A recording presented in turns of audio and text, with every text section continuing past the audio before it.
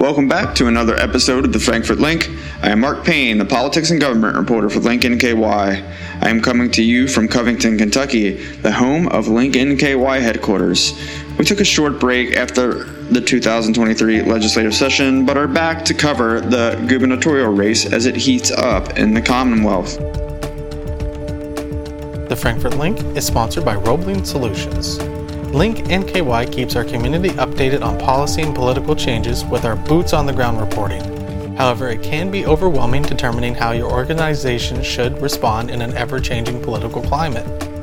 Roebling Solutions, led by Shane Noem, uses a decade of experience and relationships working with all levels of government to help their clients achieve specific policy and political goals.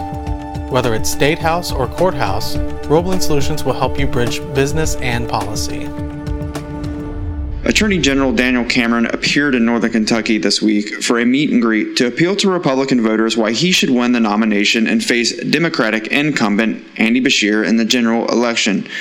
Cameron ran through numerous campaign talking points, such as his fight as Attorney General against the opioid and fentanyl scourge in the Commonwealth, his fight against Governor Beshear over the COVID-19 shutdowns, and concern that top Democrats in Washington and Kentucky are causing friction with the values of average Kentuckians.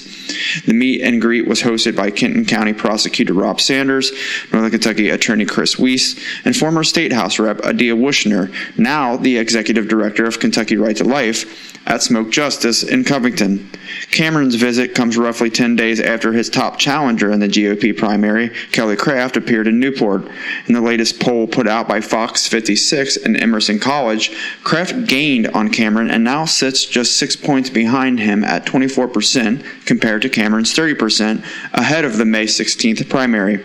Both Republican visits highlight the region's significance in winning the governor's election, and it's something that former Republican Governor Matt Bevin perhaps took for granted, according to Attorney Chris Wiest.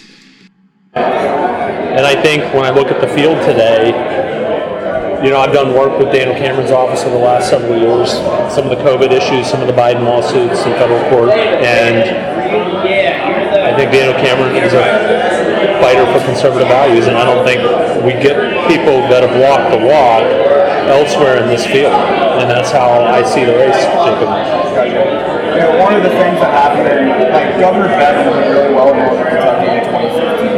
Right. He lost in Campbell County in 2019. And he had a not so good showing to boot. Right.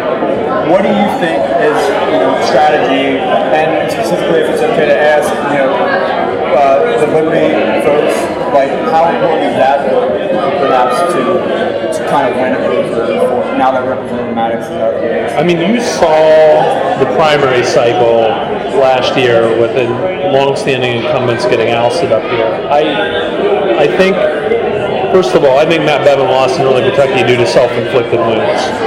He came up here and he attacked teachers, and we have strong schools up here. And he came up here and he advocated for tolls on bridges, which infuriated Liberty people, Republicans, everybody,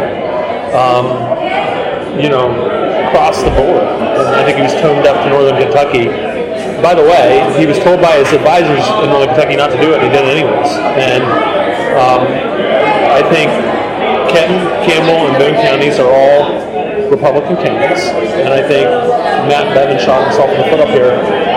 You heard a pro-teacher message tonight from Daniel Cameron. His wife's a school teacher. I think he's supportive of public education, but he's also supportive of parents, and I think that that's the right balance.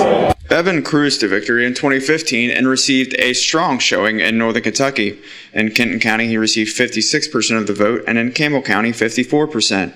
In 2019, Beshear flipped both Campbell and Kenton counties. In Campbell, Beshear received 52% of the vote and 49.5% in Kenton County. Bevin also lost ground in 2019 in Boone County, a Republican stronghold in the state. Time will tell if Cameron's message to Northern Kentuckians will get him the GOP nomination. Still, Kenton County Commonwealth's Attorney Rob Sanders thinks the region allows Republican candidates to get in front of a concentrated number of Republican voters. Well, a number of different reasons. One very important one being that we are a large collection of Republican votes in a very small concentrated area. relatively speaking, compared to the rest of the state. In order for General Cameron to meet and speak with as many voters as he's going to see here at this event tonight, he would have to travel hundreds of miles in more rural parts of Kentucky. So it's very fertile grounds for Republican candidates. And it's also a part of the state that is largely ignored, historically speaking, by candidates from both parties. And one of the reasons that I'm very supportive of General Cameron is because he told me when he was running for Attorney General that he was going to pay more attention to Northern Kentucky than any other Attorney General ever has, and he has backed that up. He's opened a satellite office in the Kenton County Administration Building. A good number of high-ranking officials on his staff have come from Northern Kentucky. His chief criminal prosecutor came out of our Kenton County Attorney's Office. He's backed up his promises, and I think he will do that as governor as well. Gotcha. And that's so follow up on that. That's why you're supporting him. Yes, that's the biggest reason, is because I first met Daniel shortly before he ran for Attorney General.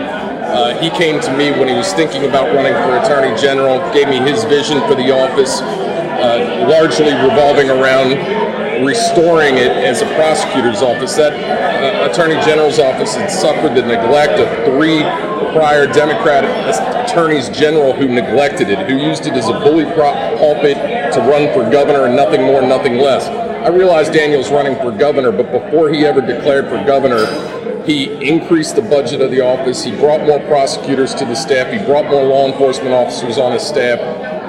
He's reestablished their special prosecutions unit as a force to be reckoned with in the criminal justice system. He's done what he promised me he would do. Things that have been very important to me as a Commonwealth attorney that's responsible for public safety up here. I think he will continue to do the same kinds of things as governor, and that's why I'm behind him.